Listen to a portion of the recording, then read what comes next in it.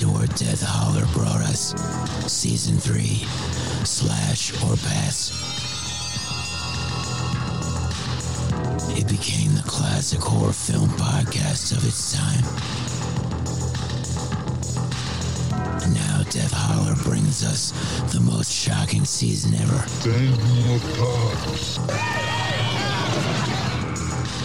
Season 4, Dead or Dead. Yeah, they're dead. They're all messed up.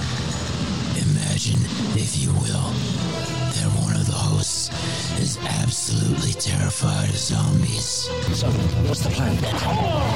Bash him in the head, that seems to work out.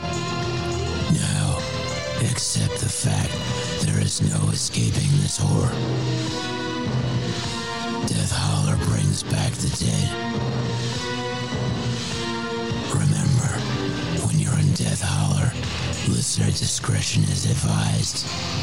With hospitality like this, you'll never want to leave.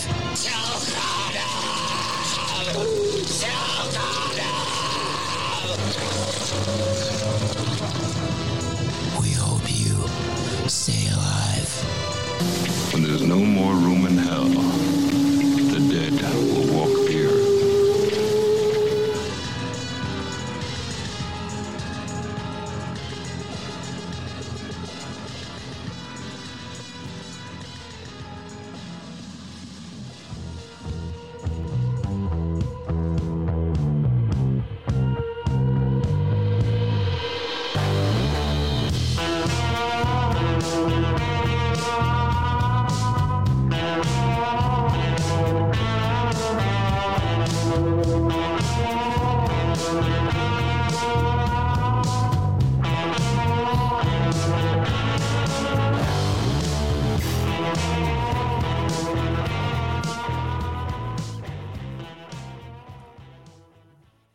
Hello, everyone, and welcome back to Death Holler. I'm your host, the Reverend Dr. Death, and joining me, as always, is my co-host, La Urena. Did you survive Valentine's Day, Urena? I mean, I don't feel like I did.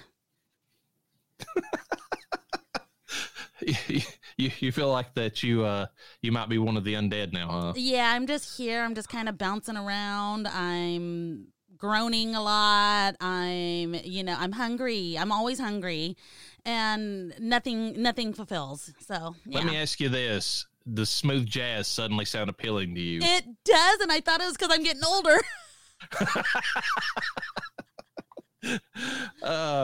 When you say that you will love someone forever, how deeply do you intend to keep that vow? Will you love them even beyond the bounds of death? We are finishing up February with films that take a look at the nature of love and death, specifically when the loved ones in question can't seem to stay in their graves. So grab a shovel and join us as we exhume Dellamorte Dellamore and Life After Beth. But first, if you're enjoying the podcast, we'd appreciate it if you could take the time to like, comment, and subscribe on whatever podcast platform you prefer. It helps us get more visibility on podcast listings and helps us grow.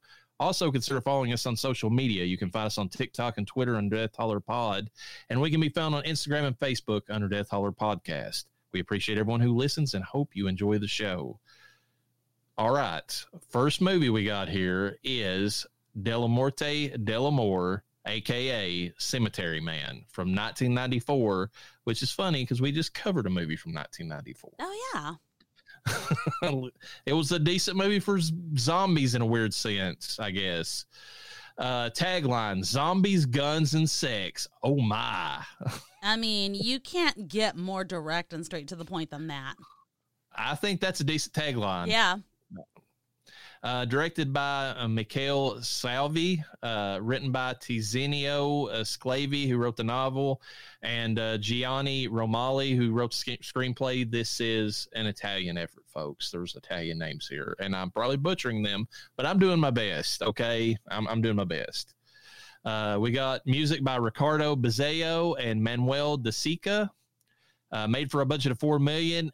I can only find that it made $250,000 US. Although, listening to the commentary by the two directors, or by the director and the writer, they said that it did well. So I don't know how they got well as losing money. Maybe it made more money on the secondary movie market, like, DVDs and that sort of thing. Yeah, that's the only thing I could think of, because it does look, I mean, we'll discuss more, but it potentially can be or is a cult classic of sorts. It does not look like it was made for $4 million. Granted, this was back in '94, and we just watched a movie made for 55 million or? Yeah, 55 million. So yeah, I guess 4 million would be okay.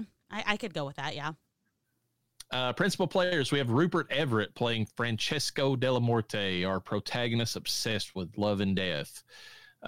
He's actually in the new movie Napoleon. That it's not rated very well, but I mean, it just came out in theaters. The one that oh God, what's the name? The one that did Alien, the original Alien movie, directed Ridley Scott's Napoleon. So, okay. He's also in Miss Peregrine's Home for Peculiar Children. And of all things, he did the voice for Prince Charming in Shrek the Third. I love it. He was in Narnia too. Yeah. He's been in a few things. Oh yeah, he's been in a lot. I've seen him in quite a few movies. I like him as an actor. I will say that much. He's got a presence about him. I'll give him that. He stands out in this movie a lot versus everything that's going on. I feel like he commands your presence, though. Yeah, he kind of pulls when another actress in the movie's not on screen, at least he pulls your attention. We have Francois Haji Lazario playing Nagi, the monosyllabic friend / co-worker who just says "nya" through most of the movie. Yeah, he has like one spoken bit of dialogue toward the end that I actually put in as a quote. Yes. He's been in movies such as Brotherhood of the Wolf, City of Lost Children, and was in a TV version of Les Miserables. So there you go. Didn't that do really horrible? Which one now? You might be talking about the movie, the one that had Wolverine in it, Hugh Jackman. I didn't hear about that one doing horrible, but now that you've mentioned it, let's see, it doesn't really say, so that means it probably did bad. If Google isn't telling you right off the bat, I got about a 70 to 80%, so that's not terrible. But I was talking about the TV show. Oh yeah, I don't know. I've not seen it. Brotherhood of the Wolf is a movie we will be covering at some point though, because it is a twist on the werewolf movie, so pretty good. All right, Anna Fauci, not to be confused with Anthony Fauci. We'll spell their name. They spell their names different. They probably sound alike, but one is a horrific person who makes up diseases in order to make you buy the cure. The other one is a beautiful woman that has the most perfect tits in existence. That's all I can say. They're definitely fakies, but they're good fakies. So whoever did the work deserves a raise is all I'm going to say. Noah said they were definitely Italian boobies, because Hollywood, when they say plastic surgery, they really make you look like plastic, but I feel like other countries have it down, and that's where you need to go to get your boobies done if you're going to get your boobies done. Yeah, I mean, if she's an advertisement, that's where you need to go, folks. I mean, she is the love interest of Francesco Dellamorte that mysteriously keeps being reborn into other women throughout the movie. We will get into that when we discuss, because this movie is very surreal, and there's some themes in this movie that are not apparent unless you have somebody explain them to you, which I had to. And once you do, then you start seeing things that make a lot more sense about it. She's been in a bunch of different projects, but they were mostly Italian, and I didn't put them on here because I don't know how much of an audience we have in Italy, but I mean, I don't know any of the movies, so I can't speak on them. Mickey Knox plays Marshall Stranero, who's the clueless investigator in the movie. Is he clueless? He's very bad at his job because he knows the line at the end of the movie where he's telling Francesco, he's like, there's a psycho on the 4th floor who's killed 3 people. And then he sees that Francesco's got a gun. He's like, good, you've got a gun. You can protect yourself. Yes. I love that fucking line so much. He's actually been in some big movies. He was in Godfather 3, Frankenstein Unbound, Vampires in Venice, Ghoulies 2, the one where they're in the toilet, the little ghoulie guys. which will be covered under Creature Feature at some point, and then Stage Fright, which is a slasher film that Mikhail Suave, or however you say his name, did way back before he did this movie, and we'll probably pick up when we cover slashers again. Okay. So, Fabiana Formica, however she wants to say her name, plays Valentina Scanarati, I guess. I don't know how you pronounce that. Valentina, we'll just go with that. Yeah. The mayor's daughter who lost her head over a boy. Going home. She was in a movie called High Death. Not High Def, but High Death. Okay. And then she's been in some other stuff too, but that was the thing that stood out to me. Clive Ricci plays Dr. Versace, the doc who has the antidote to Viagra. I don't think it worked. No, it doesn't, I guess, which is good for the main character. He was in Mother of Tears and Terminator 2 of all things. And then we have Katya Anton, who plays Claudio's other girlfriend. She loves her dead boyfriend. Oh, God, doesn't she? I mean, she just loves him so much. Anton Alexander plays Franco, the only person who can call Francesco, and there might be a reason for that we'll get to. He was in the first Omen, so kind of a big horror movie. And then Barbara Kupitzi plays Magda, the nice elderly woman. She was also in Stage Fright, which was another one of Mikhail's other movies. And she's one of the only people that doesn't come back. She's the only one who doesn't come back, and she's the only one who's super nice to both Nagi and Francesco, and I've got a theory about that. Okay. We'll get to it. So, synopsis. Francesco Dellamorte is the caretaker of the Buffalora Cemetery, and life would be okay, but for one problem. The dead don't like to stay dead. Anyone buried in Dellamorte Cemetery returns 7 days later as zombies. Dellamorte, being paid overtime to deal with the issue, doesn't question it. It isn't until he meets a gorgeous widow that his life begins to unravel. Love and death are inescapably linked for the cemetery man. Nagi likes him some head. Anna Fauci is one of the hottest women alive or dead, and the world might not exist past Buffalora. Quotes. Francesco Dellamorte. My name is Francesco Dellamorte. Weird name, isn't it? Francis of Death, St. Francis of Death. I often thought of having it changed. Andre Dellamorte would be nicer, for example. Like the Dellamorte, or the Francis part's the weird part of his name. Also, Francesco, I'd give my life to be dead. There's something in that phrase that I'll get to. It's actually a pivot point in this movie. Okay. Francesco, again, Franco is the only living person who even calls me. Now and then I stop by his office to remind myself what he looks like. You can't live on memories alone. Wow. There's something behind that as well. Francesco, how's everything in your life? How are dear Mara and Cinzia? Sometimes I wonder if you actually exist, Franco. Yeah, I mean, you do have a wife and daughter, don't you? I only ask because sometimes I think that you made them all up.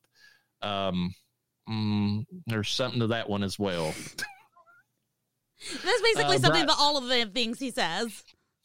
Well, not all of them. I mean, there's a lot of stuff he says in the movie that's just him talking about love and all that. But I picked the ones that specifically are the big reveal in this movie that makes sense whenever everything in this movie makes no sense, Yeah. On a bright sunny day, Francesco comments, "The weather's gone bad again." There's a lot of hints at his personality. The fact that he likes the dark, he likes it when it rains. Nagi is the one that likes it when it's bright and sunny. Yes. Francesco, the living dead and the dying living are all the same, cut from the same cloth, but disposing of dead people is a public service, whereas you're in all sorts of trouble if you kill someone while they're still alive. God, the truth behind that. Message. Yeah. Valentina, with your consent, I'd like to marry Nagi. And then the mayor said, "This horrible thing?" And Valentina's like, "I'm not such a great catch either, Daddy." And then the mayor's like, not as long, dear, as I've got a breath in my body. To which Valentina replies, "All right, we'll fix that right away." When she proceeds to fly at his neck and rips it apart. Yeah. The new mayor, Savardi, Mr. Dellamorte, I'm Savardi, the new mayor. Why the barbed wire? Do they climb in at night? And then Francesco's like, no, they climb out sometimes.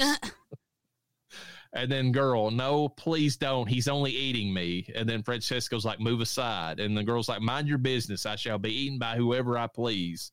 To which Francesco says, this is my business. They pay me for it, and proceeds to kill both the zombie and her with one bullet, which is pretty fantastic. 2 birds, 1 stone.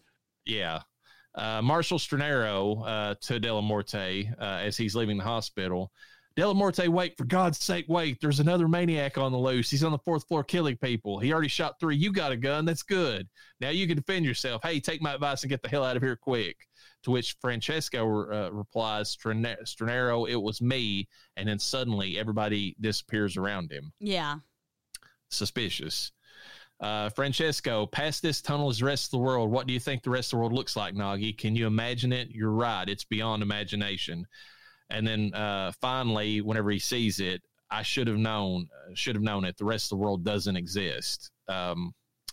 So all of this backpedaling, all of this, me being, mysterious about this, the theory behind this movie that I sent to you is that Franco, who's dying because he took iodine or trying to commit suicide after he killed his wife and his daughter, and presumably 3 other women, one of them being a prostitute that he slept with. That he loved.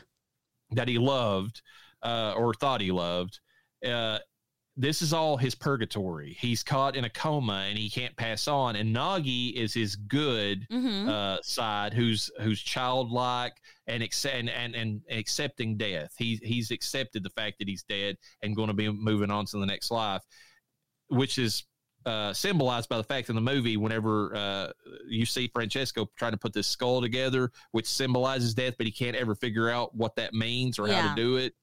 Nagi goes straight to it, puts it together instantly. And so Nagi is his good side that's ready to move on. Francesco is the dark side, the obsessive side of Franco that ended up killing the woman and ended up killing the kid, his wife and daughter, and is refusing to move on. And like every time and all these dead people he's killing is basically his guilt coming to life, and he's just trying to eradicate it and try to basically not even acknowledge that he's complicit in anything, at least until the end of the movie.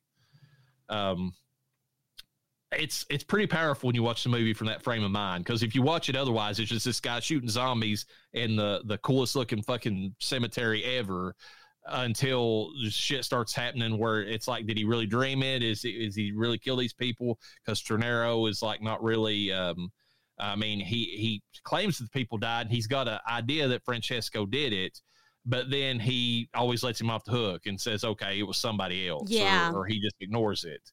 So the movie seems like a fever dream throughout the entire thing, which makes sense, because if you're dying or if you're in a perpetual coma, then everything would be a surreal dream to you at that point. Your consciousness would be all over the place. What are your thoughts on that? Because I'm not through breaking down what I think the characters in this movie symbolize, but go ahead with what you think so far. Watching the movie, we knew something wasn't right. We're like, something's not right, because he's just killing these people, getting away with it. The cop kind of knows that it's him, but doesn't really do anything about it. The one thing I have to point out, knowing what I know now, because having read that article, is that Franco he was like a county clerk of some sort. Yes. He worked in an office. That office was definitely his mind. And all those files were like memories and just whatever our brain stores, that's what his head looked like on the inside, for sure.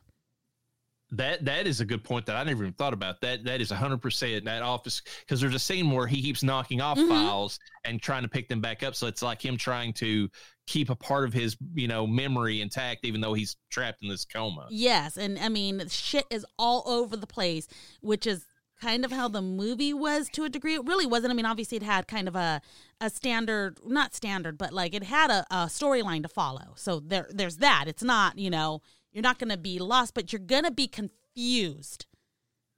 Yeah, I mean, I was confused until I read that article, and I'm like, God Almighty! It was like the light went on. Yes. And I was like, it totally makes me understand every bit of this movie now. Yeah, watching it, I was like, I'm not fully understanding, because then you see the character, the girl that just returns in different characters, and I'm like, well, there she is again, which, I mean, has got to be exciting for someone like you and Noah, you know? Well, the middle part wasn't, because the middle version of her was more chaste like. I mean, she wanted it, she said she wanted him to be impotent, and then whenever he went to become impotent, then she's like, actually the mayor raped me and I actually kind of liked it, so now I don't want to be with you. Which I want your opinion on what you think that means, like in the course of the movie, considering it's supposed to be symbolizing one woman to him, the one that the whore that he that he was obsessed with.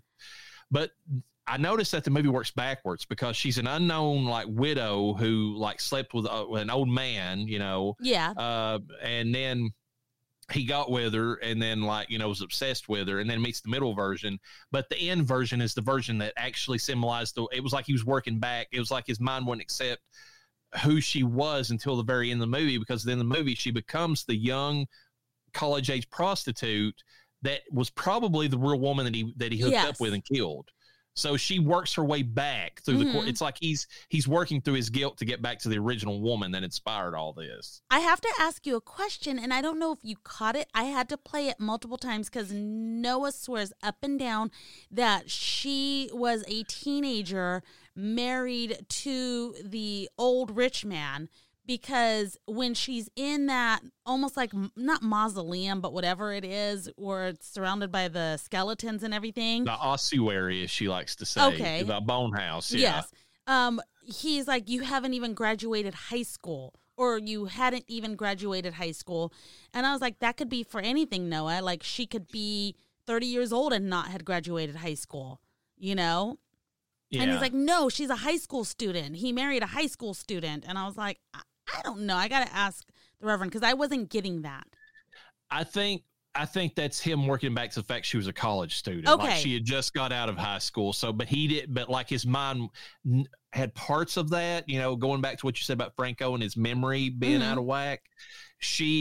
I think part of him knew that she was young. Okay. And that she was sleeping with these older men. Hence the reason that every other character in the movie that she sleeps with besides Franco is like way older. Her's like an old man, basically. Yeah. And it's like, that's his mind basically saying that these old men were fucking her, and like she was giving into it, but that was her job as a prostitute, like that's what she did. I want your opinion on this. I think that Valentina represents his daughter, because who loves her? Or no, not his daughter. I'm sorry. Valentina represents his wife, because who loves her in the movie? Nagi loves Valentina in the movie. Yeah. And here's another reason I think that was his wife. She's represented as having bridal veil on when her head's cut off. And here's some other things. So Nagi's in love with her. She accepts Nagi, even though he had that initial bad reaction where he vomited on her. Nagi feels like he's not worthy of her at first, and then becomes more comfortable with her. She has a fight with her father over the fact that, he shouldn't, her father doesn't feel like she should be with Nagi. I think that's symbolism, the fact that Franco had his father-in-law, who was the mayor in this sense, didn't approve of him, and that was like, that was his mind working that part of it out. And throughout the whole movie, remember, Francesco keeps saying that he wouldn't have the job if the mayor wouldn't have gave him the job. So Franco in real life was caught in a situation where his father-in-law had give him a cushy job somewhere, and he was living under the thumb of a father-in-law who did not approve of the marriage and did not like him and Valentina together. The other part about Valentina that I think symbolizes the wife is that, okay, so when Nagi pulls her out of the cemetery, he only gets the head. Yes. Francesco makes a comment, you'll find other women with bodies. So I think that Franco, going back to the original person, he loved his wife's mind and her personality, but he did not think her body was attractive. Oh my God, that's disgustingly so accurate. And then the part that really sold it to me, just rewatching it, is when Francesco comes in there after she has bitten the mayor in the neck, and then he puts her down. He tells Nagi his good side.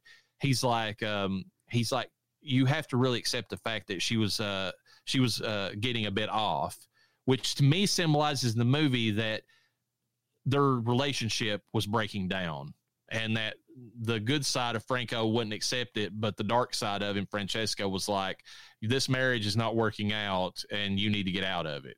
Basically is the conversation there. So do you think I'm wrong in that? I think everything points to Valentina being the symbol for his wife. I wouldn't have thought it at first, but it makes sense, because what else would Valentina be unless it was indeed his daughter? But I think his daughter's the girl that hooks up with Claudio, that's allowing the zombie Claudio to eat her. I think that was his daughter, because think of this. When he sees her, he tells her, he's like, you need to get away from that boy. Oh, yeah. And she's like, no, it's my choice. I can do what I want. And he loves me or whatever. You can totally, if you recontextualize that, if he had a daughter who'd grown up to where she was rebelling against him, Franco in this sense, and was dating like some motorcycle guy that Franco didn't approve of, then like you could see them having a fight like that, where he was like, he's a bad person. He's using you. He's eating you alive, basically. Yeah. And the daughter's like, if that's what he wants to do, it's fine, because I love him, that sort of thing. Okay. I think that girl in the cemetery was his daughter. Okay. That Franco was, that Claudio was eating. Then that makes more sense to me. Like I said, I would have never put together that Valentina was his wife, but it does make sense. Like she symbolizes. It's only because Nagi loved her was that clued me in on who that might be, and the bridal part of it, and the only thing that's off about that whole comparison is the fact that now Valentina runs off with Claudio at one point in the movie. But I wonder if that's just to symbolize that whenever maybe like Franco was a little bit, whenever Franco's daughter brought Claudio, the real Claudio, into their life, that maybe his wife, Valentina, thought he was a little bit attractive herself. Yeah. And that they gave him and in his mind, in his coma, he made Valentina attracted to, basically the bad boy that his daughter brought in, if you understand what I'm saying. Yeah. Or like say they're having a bad relationship. She sees this younger, hot, like motorcycle guy, whatever he is, bad boy brought into the house, their relationship, he's feeling impotent. So their sex life's probably bad at that point. And she's showing him just a little bit too much attention. Yeah. His wife is. And then that's why, in the movie, Valentina runs off with him. It's giving him some kind of reason to or do whatever to think however he's thinking, or to react the way that he's reacting. Yes. And the one other there's two other people in this movie that I think are symbols. The old lady, I think, is his mother. Oh yeah, think super about nice. it. Every time she comes in the movie, she is bragging on how sweet and kind of a boy Nagi is, which is his good side. And then she's always praising how smart and intelligent and everything that Francesco is. And she calls him engineer. So at some point in Franco's life, he became an engineer, and his mother was proud of him for that. But she's the doting old woman that's always in the cemetery. And that's the reason that she never comes back, is because that's his mother. Yes. And then the one other person is Stranero, the police officer. I think that's his conscience. His conscience is showing up to say, there's some people that died. Yeah. And he's like, it wasn't me. And like conscience, how you can convince yourself that you're not guilty of something. Yeah. He puts his conscience off and says, that wasn't me. And the conscience is like, okay, all right, I'm going to go do something else now. Yeah. I think that's who that is. Yeah, because all of these people are clearly people that are playing in his head. Like he's got his own fucking television series going on. He's got his own Truman Show going on in his head. The only thing I can't figure out about the movie is the symbolism for the phone book. Why he is obsessed with the phone book in the movie. I don't know what that represents to him. Yeah. Oh God. when I read in the article, Nagi throwing away, I just called him a sushi fucking piece of fish. He's got the power. Yeah. But anyways. He threw the phone book in there like that was Nagi's symbolism of letting go of everything that he's holding on to, basically, because that phone book was the one thing he was holding on to, basically to cross off the names of the dead people that, or the people that had died. That's maybe that's all. That's maybe all it symbolizes. Then it's just his memory of these people that's died, and his good side was like, get rid of this. Yes. You just need to move on. And it was also the people. Again, these were the people that he killed. Technically, so he was holding on to something specifically. I know the 7 people he killed was just some random killing spree before he fucking poisoned himself, but like everything prior to that were specific people. Yes. So in particular, his wife and his daughter, and then of course the prostitute that keeps coming back throughout all of this. And then of course it says in the article, but it's very profound whenever somebody mentions it. Him going to visit Franco and the words that, like I just mentioned about how he likes to he likes to visit Franco just to remember who he was. Yes. That symbolizes that the dark side of him periodically bubbles up to his consciousness, goes to the brain, in other words, where you said, which is a brilliant observation, where he's got all his files. He goes there just to remind himself that Franco is a part of him. Yes. Which is ironic because you don't notice it till the end when he says, I need to see the measurements, that they look similar, but they don't. Francesco is the idealized version of Franco. If you look at the two of them, he's the good-looking version of Franco. 100%. And then Nagi, the good part, is surprisingly the obese, monstrous-looking. It's really weird, like why he envisions his good side as looking like that. Maybe it's because he can't face his good side, because his good side, and the other symbolism is too. If you notice throughout the movie, his good side lives under. Oh, in the dark underneath Francesco. Yeah. He's, Francesco's the one that lives up top, and the good side lives in the basement. Basically, comatose, watching TV through most of it until he's needed. Yes. There's some symbolism there too. But when he goes through the tunnel, that's the symbolism, obviously, that he's finally transitioning over into the afterlife. But then I don't know what that necessarily means when he gets to the edge. Other than the fact that maybe he's afraid to go over the edge to finally, he gets most of the way to the afterlife, but he's unwilling to go all the way to move on. And there's a line in the movie that I didn't even put in the quotes that I just realized whenever I was rewatching it again. Whenever he has that medicine to make him impotent or whatever, and he's got a fever from it, and he's complaining about it. And he says he feels like he's between life and death. Nagi says, like, "Nyah," like he always says. And he has a very interesting response. He responds back to Nagi. He says, "Yeah, I do feel like I live in a constant state between life and death." I mean, he's basically telling you he's in a coma, So, I mean, given that, we'll break down the movie as far as visuals and all that. But given that, I mean, is the movie better once you really put all this stuff together than just the fever dream that it looks like whenever you're watching it the first time? Yeah, for me, it's definitely better. How much better? TBD, I will say this visually, I think the movie is got some gorgeous visuals in it. It's very artsy. I'll give you one scene just because it calls to mind a pair of great assets, as it were. No.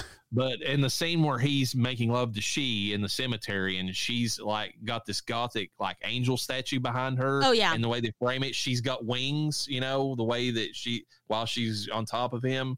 There's a lot of that in this movie. A lot of scenes like that. Of that. Yeah, there's a lot of angel wings, or maybe wings of death, if you will. In this film, I saw it at least 2 or 3 times.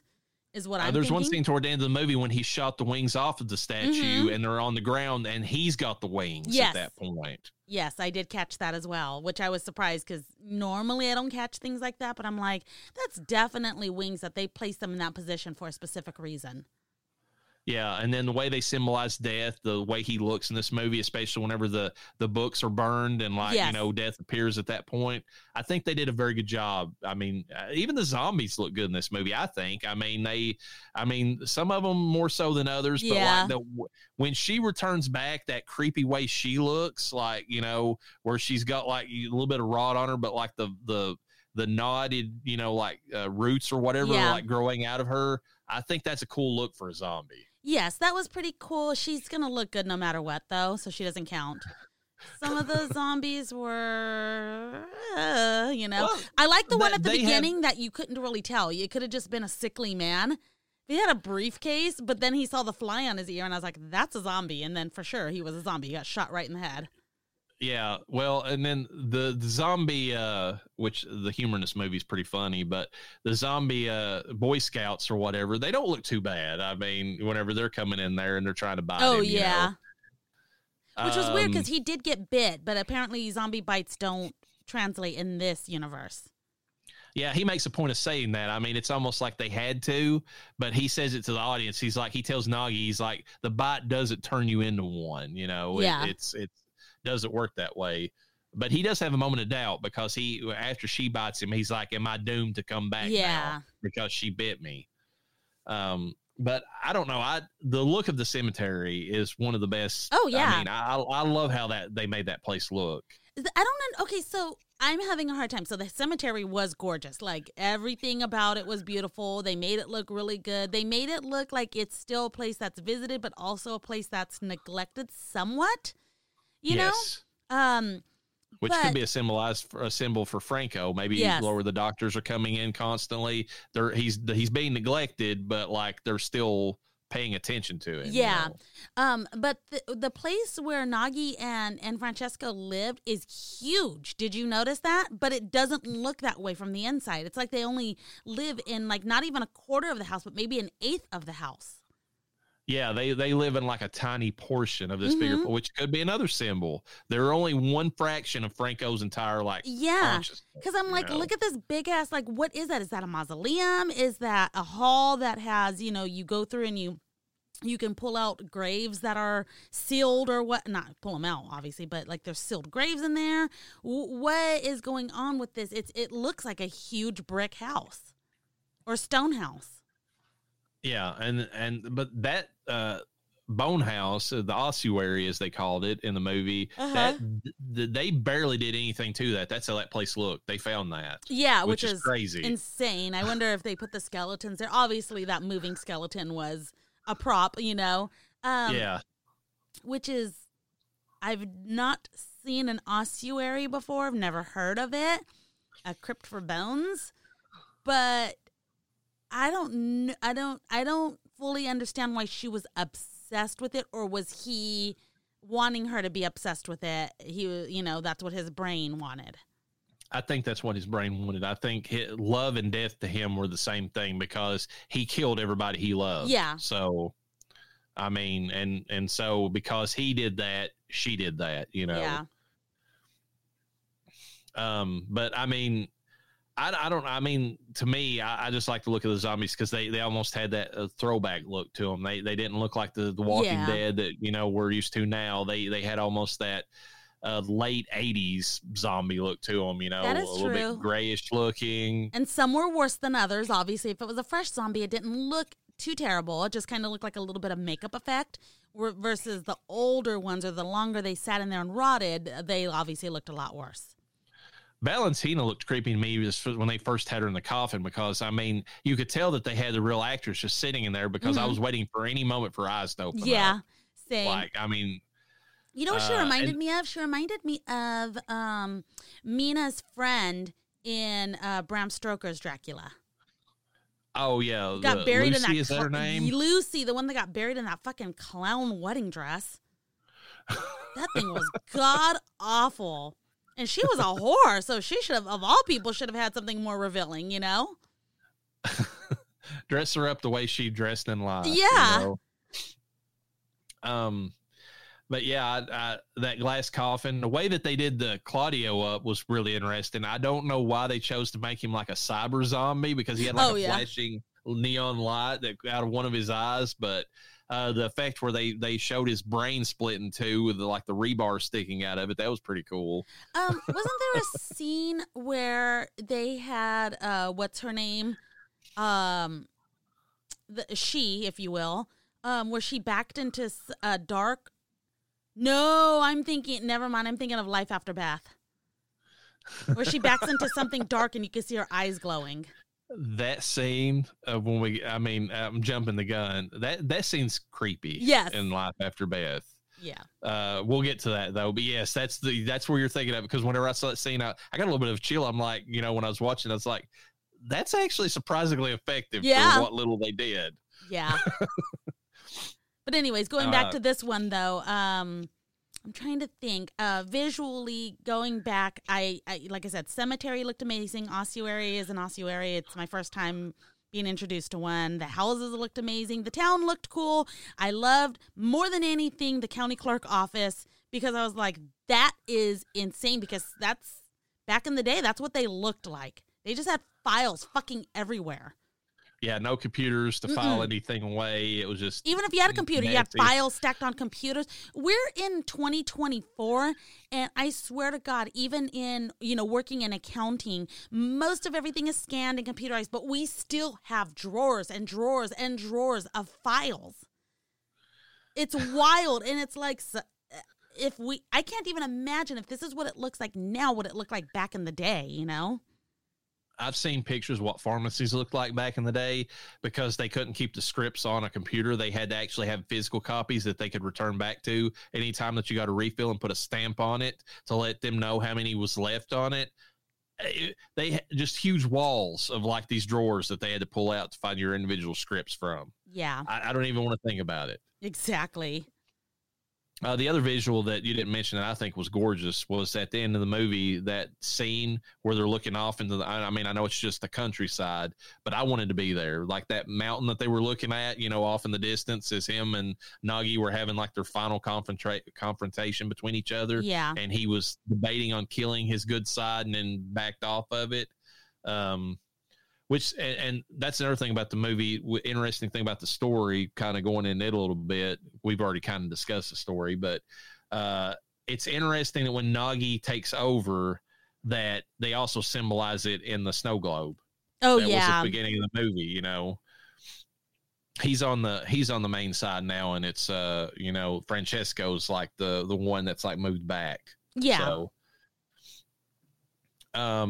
What did you think about the acting in this? I think it was intentionally over the top, just because that was the tone of the movie. Yeah, I think more so by maybe Francesco, but I don't think he was over the top. But I think the people around him kind of were when they were acting with him. For sure was over the top. Who? Stronero, the cop, was over the top, just how goofy. It was almost like he had ADHD, because in the one scene where he's coming to confront Nagi, because he says Nagi is the one that killed the people in the town, and he knows it's him. Francesco goes in there, and then there's that whole scene between the mayor and his daughter. It's like right after that, Stronero completely forgets everything, and he doesn't even pursue Nagi. He's like, "Oh, that's fine. We're moving on from the murders now." Yeah. Just like I said, his conscience has moved on. He didn't care at that point. Yeah. So.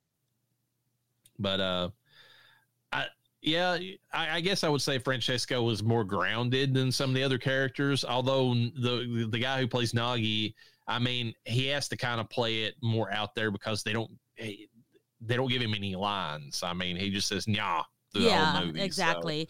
So. And I even thought he was grounded. I know Francesco kind of amps up a little bit when he's around the girl. Obviously he gets which out is of probably a point. Yes, exactly. Other than that, the mayor, he's a typical what you would see, of a person trying to stay in political power. It's like, we've got to take a picture of my dead daughter so that everybody can know that all these deaths, I can empathize with them. It's like, really? That's okay. I like how the photographer is like, do I just take the picture from the neck down or what? They don't even care. Yeah. You moved your head with that picture of Goldie Hawn behind you, and I thought for a split second out of the corner of my eye that she blinked, and I was like, "Fuck, you need to run right now." You're like, she's behind me, alive, isn't she? Damn it. But yeah, it's I think the acting it kind of reminds me of some other movies like Dead Alive, which we'll probably cover at some point this season, which is way out there. But it's more like it's over the top to sell the comedy more than it is, anything else, you know. And the music, I actually love the music in this movie because there is a theme to Francesco that plays throughout the entire movie. Anytime that he's out and about, it's like dun-dun, dun-dun-dun. It keeps playing that anytime that he's like getting ready to do anything. And then there's the rock music that's associated with like Claudio, in particular or whatever, whenever he's like revving around on his motorcycle. And I think it's kind of neat that they gave like certain characters themes in the movie that kind of makes them stand out whenever they're on the screen, I honestly did not notice. So I can't tell you if that's a good or a bad thing. I mean, I guess it's not a bad thing because I wasn't like, God, this music's fucking terrible, Yeah. Before we get into trivia, because I don't think this movie had a whole lot of it, I will know your rating because you're like, I gotta know. I'm pretty sure that you hated it, but like, I want to know. I'll give it a 2.5. Okay, that's which, fair. Yeah, which is a 50. I didn't hate it, but I definitely didn't love it. And I don't think this is going to be a rewatch for me. However, I will admit, which brings us almost to a 3, that after you told me, or sent me that article and I was able to read it afterwards, which I am so glad because your girl loves a spoiler. I think I just quite forgot about it. And then after the movie, I think Noah and I were so dumbstruck. I was like, I gotta figure out what was happening. Oh, wait, didn't Reverend send me a fucking article that said, hey, read this after you watch the movie? And I did, and I was like, okay. So once I told that to Noah, he's like, oh my God, this makes so much more sense now. Like, it's like it all comes together. Yeah. But that being said, the reason why it's a 2.5 to 3, in fact, we'll make it a 2.7, so it puts it closer to 3, is that visually, even though the cemetery was beautiful, the film itself was grainy and I didn't watch high def. So I was getting ready to say that's a huge difference because I just got like the 4K restoration that Severn came out with, and it's gorgeous. Like it's beautiful. I watched it on AMC Plus. AMC, we are looking for sponsors if you would like to sponsor us, or Shudder, or any. We don't judge. Yeah, so I watched it on AMC, so that's how I got to see it. It looked like an old movie. It looked like a low-budget film. Zombies weren't terrible, but they weren't great either. I think just overall the clarity was not great from this. And on all the movies that we've watched or that we're going to be reviewing, from Death Becomes Her all the way to Life Without Beth, were all streamed. So it's not like anyone. I mean, I don't own DVDs, so I guess I would just get that out there now. I don't have a DVD player, so I think my PlayStation plays DVDs. I don't know. I streamed Life After Beth because I don't think I have it on anything yet, but I after rewatching, I think I might want to get it somehow. So anyways, it just didn't look good to me. The acting was good, but it wasn't great. So it was just kind of bleh for me, I'm going to rate it a 3.5, and that might not sound like I'm giving it that high of a praise, but like I could see it moving up. I even appreciate it. I've watched this makes like the third time now after doing the 2 watches for this, the second time just to get more, like the symbolism. Yeah. And I personally love the visuals of the cemetery. The zombies to me are nostalgic because they remind me of like the zombies from like Thriller, the Michael Jackson video. And whenever I read the story about it, it knocked it up to a whole new level of appreciation for what they were trying to symbolize and what's going on in the movie. Because I think when I watched it back on DVD, of all things, back originally, whenever I first caught it, I was as dumbstruck as you were. That's why I told you to read that, because like, wait. I remember coming out of that movie and I'm like, what the fuck did I just watch? Like, what is this? But whenever you recontextualize it, it makes it a much more enjoyable movie, and it's almost like something you can chew on after the fact, which I dig in movies. So that's why I'm saying it's 3.5. It's not one that I would like go to constantly, but I could see it maybe even going up a little bit higher than that, just because I like the symbolism that they built into it, and like the visual style that they've got worked into it. Because there's a lot of, just like I was looking up images to put in my background for this, between me and you, and like scene after scene, I was finding stuff that I enjoy, just like visually from the movie. So yeah. I do dig it both ways. But anyways, that's kind of where I'm at with it on this. Trivia: the ossuary that was used in this film was quite real. Supposedly one of the crew members removed some of the bones from it during filming, but quickly replaced them the next day, claiming to have encountered an angry ghost following the removal. Wait, what? So one of the crew members removed some of the bones and an angry ghost. Okay. Wow. You fuck around with dead bodies, I mean, you're going to get some problems. I mean, literally and metaphorically and all the good stuff. When Francesco and she are kissing in the crypt with a shroud over their heads, the shot mimics the painting The Lovers by Rene Magritte. And I would recommend that you just Google that so you can kind of get it, but they straight up is taken from that. But the writer and director don't take any credit for that, because they said that's actually in the novel or in a comic based upon the novel. There's the novel Dellamorte Dellamore, and then he made like kind of he kind of made a spiritual successor called Dylan Dog later. And the funny thing is that whenever he made the spiritual successor, the main character of Dylan Dog, the comic, was made to look like Rupert Everett. So that whenever they cast this movie and they got Rupert Everett, it's almost like this movie is a comic book adaptation, into a movie of Dylan Dog, like, because they got the guy who inspired the character, basically. Yeah. In the late 1990s, when Rupert Everett gained some popularity in America, he approached Michael Suavi about doing an Americanized remake of Dellamorte Dellamore, but it never materialized. I would have been interested to see how they would have went with that. Yeah. I mean, because I feel like if they made it Americanized, they would have taken a lot of the stuff I appreciate about the movie and made it like more like deliberate. Like, because I feel like, I hate to say this, but I feel like for American audiences, they recognize that we don't either have the attention span or the intelligence, and they're like, okay, Franco's dying, flashing red lights, he's dying. This guy symbolizes his dark side. Do you get it yet? Do you get it? Like, I feel like that's what they do to us. And we're like,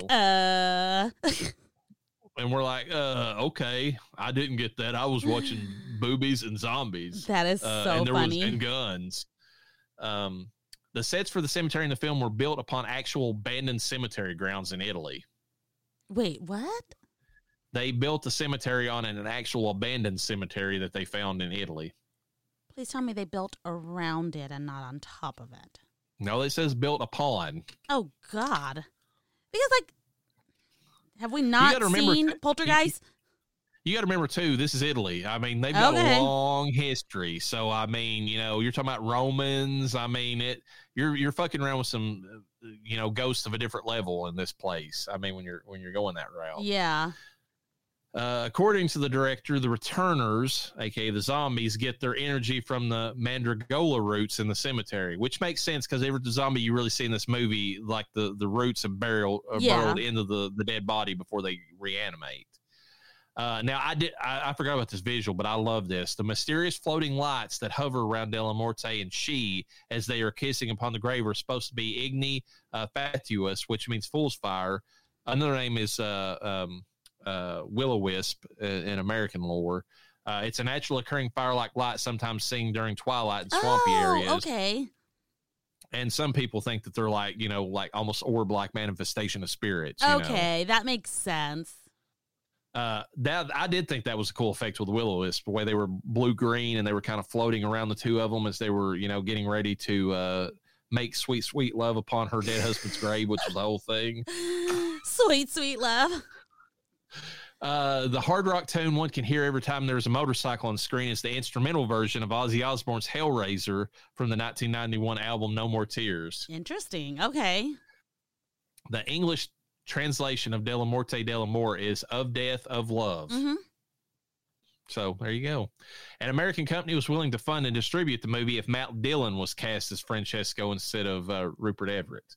I don't think I'd like that. I'm not the biggest fan of Matt Dillon. I don't know why people are. I think he's okay as an actor, but I always think back to him. If I'm not mistaken, he is the guy in There's Something About Mary, right? Yeah, that's the only one I liked him. He was a creeper, but he was a cheesy creeper. Stand him, and I couldn't even stand him in that. But he played the part right. Yes, he was supposed to be. I don't know. The way you talk about it's maybe a little bit different, but the way you talk about like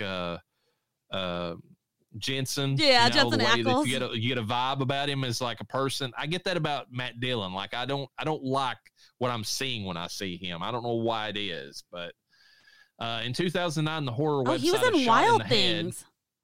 What's that? He was in Wild Things. Yeah, I was paying attention to something else. I'm sure you were, which is great. And it wasn't Kevin Bacon before anybody says anything. I see there's other movies that people would recognize if I said them, but they're not really movies that really stand out. And I'm just like, I don't get what the hype is about him. I don't understand him either. I mean, but I've seen like fans of movies, like anytime that he is supposed to be in something, the first thing they throw out there is like, oh my God, Matt Dillon's in this. It has to be great. And I'm like, what? I never thought that whenever I see him in a movie. Like, it's almost a detriment to seeing the movie when I see him. Yeah. Okay. Anyways, moving forward.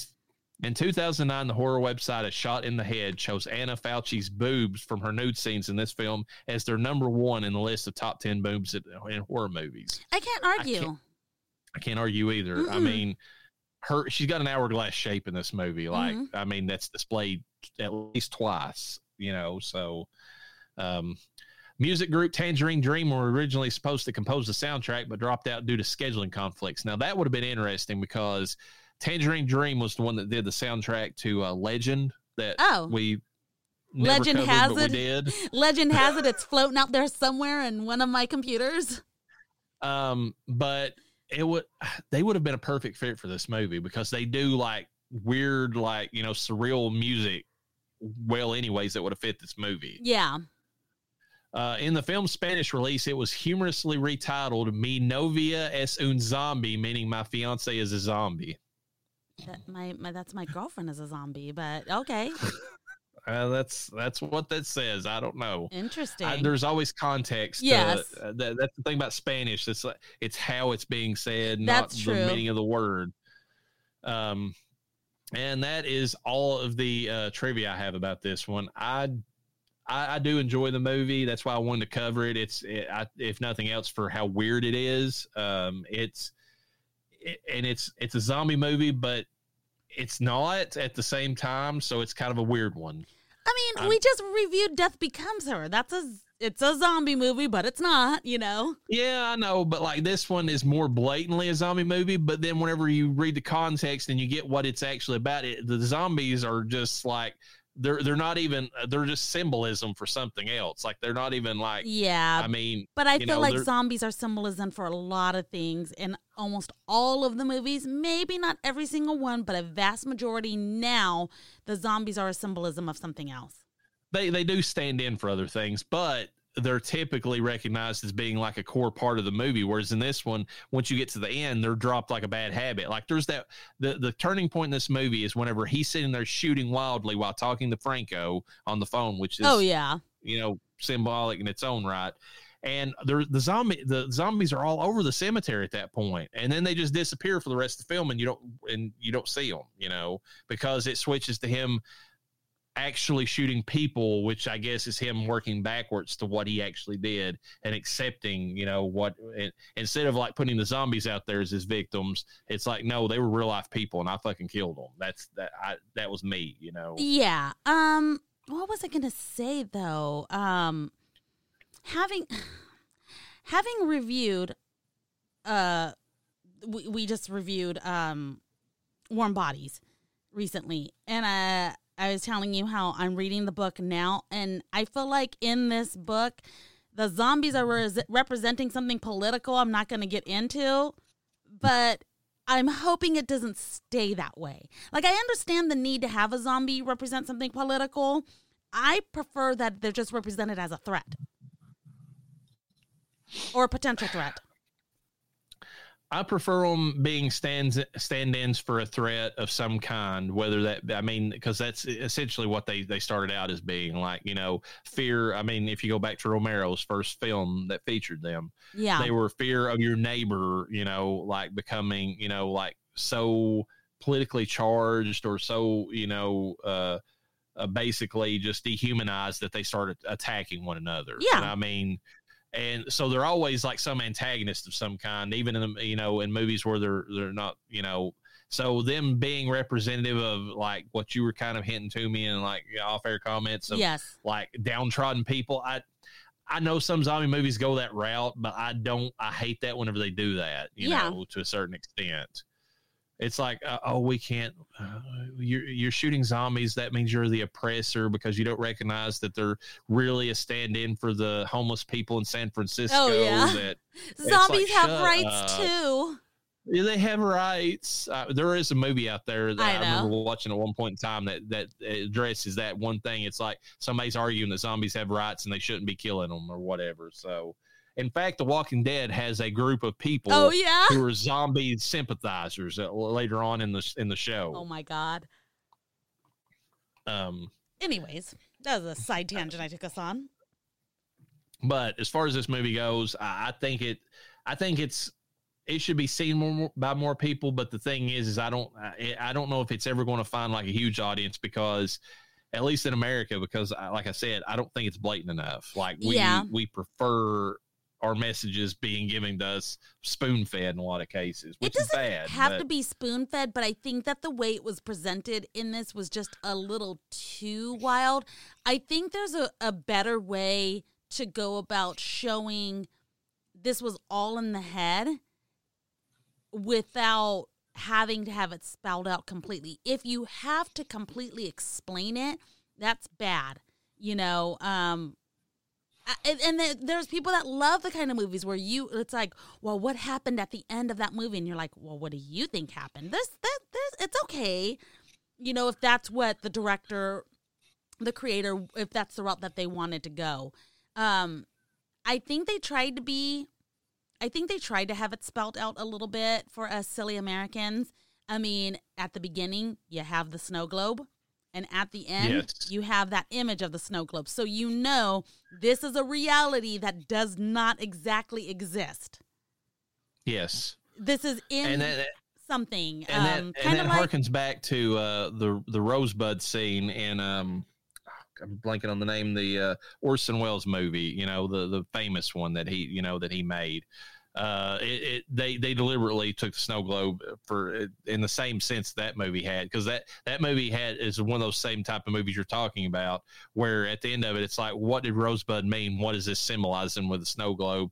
And it's talking about his lost innocence, and Rosebud was the name of his spoiler alert, was the name of his sled that he had as a child. So it was like he was actually he was on his deathbed. He was regretting the loss of his childhood. Basically, is what he was trying to say. But it was a symbolic thing, and I think that's what they were going for. In fact, on the behind the scenes when they're talking about this movie. When they're going over it, they mention the fact that the book is actually way more linear and it actually walks you through the story, and they deliberately went out of their way to make it more weird, to make it, you know, more surreal and make it, you know, you have to really work to get the meaning out of it, in other words. Okay, and that's fine. But if you're going to do that, you need to understand that it's not going to hit with everybody. The target, not even so much target audience, but the peak audience that you want to reach. You want it to kind of reach everybody, or maybe you're like, okay, I want this to reach a certain artistic crowd that understands this. And it's like, well, now you're talking about the minority. There's going to be very few people that understand it the way that you do. So you need to give a little, don't give too much, because if you give the whole movie away, then it's just like, well, that was stupid, you know? Definitely a little bit of mystery is appreciated, but at this point where we're sitting there and we're like, this was just crazy and I can't piece together nothing, you didn't do a great job. I don't care how silly of American I am or what I sound like saying that. You didn't do a good job, and it shows in the numbers. I'm sorry. I mean, I personally appreciate it for being out there and having that sort of thing, but I agree with you as far as commercial marketability. Yeah. It's very limited you can reach. Well, here's the thing, like too, 100%. is you can have a weird film that ends up being a cult classic because you have people talking about it. Clearly, people are not talking about this, which is, I think, is unfortunate because I think it is definitely, like, this is a film that I would recommend people to watch because I feel like it has more than what I'm getting from it. Which just because I don't prefer it doesn't mean that I don't understand that. So it's definitely like, yeah, watch this film. You might find it crazy interesting, especially with all the theories that either you can come up with on your own or that people have already come up with. When you read those, you're like, oh my God, like, because you're telling me a few of the theories and I'm like, yeah, I can't. My brain can't come up with anything that would contradict what you're saying or like, no, that's not right. And this is why I think you're not right, because there are some people that can do that. I am not one of those. But, like, I don't know. I just think that even people like us are not, well, we're discussing it on the show, but I don't think enough people like us are because of the fact that it's so hard to interpret. The weird thing is, I mean, I'm not disagreeing with any of that. The weird thing is, I think there's some people straight up that like this movie just for it's got boobs, it's got guns, it's got zombies. I mean, they don't even, there's not even a hint of trying to figure out any of the rest of it. It's like, it's got stuff that I like to see on screen. It's cool with me. I can't argue that because, like my husband said, I'm a simple woman. If there's something exploding on the scene, I'm like, oh, okay, you got me. You're not even 5 minutes in the movie when a zombie head explodes in this movie. Yes, seriously, that I is mean, true. it gets right into the action. I was like, okay, here we go. You know, it did keep me. It did keep me watching for a while. So, well, I wouldn't say I didn't pick up my phone really. I think I was good. Yeah, it's only toward the end where he starts killing the people that you're like, what the fuck is going on in this movie? Yeah, and then not getting caught. Yeah. But that's okay because that's when you knew something is not right, something's not real. Yeah. Yeah, and there's more to this than what we're seeing on the screen. I think it needed the whole killing random people at random times part and then him kind of going off his rocker because that's when you're like, no. That's not how reality works. So it was a good thing that it did that because then it gets you thinking, okay, I'm waiting for the other shoe to drop. Yeah, but that's where I could see a lot of people dropping out of this movie and saying they didn't like it is because you wait for the other shoe to drop and then you get to the end and it's him and Nagi on the cliff overlooking the abyss. Yeah. And it's just like, if you don't know any of the context behind the movie about that, him overlooking death total, then you're just like, what the, and it just ends at that point in the snow globe. You're like, what the fuck did I just, like, nobody killed him. He didn't kill, what just fucking happened in this movie? Yeah. That's where you're at whenever you get to that scene. Exactly. I mean, that's the point where you either, you know, if you know the context, you appreciate the hell out of what they're doing at the end of it, or you're like, fuck this movie for wasting my time because nothing happened. You know? Yeah, I mean, I'm kind of stuck somewhere in the middle of that. I'm in like a weird purgatory right now. You're in a weird something between life and death, you would say on that one? Yes, I would exactly say that. All right. Well, I think we'll call it on this episode. With that, folks, peace be with you. And with your spirit.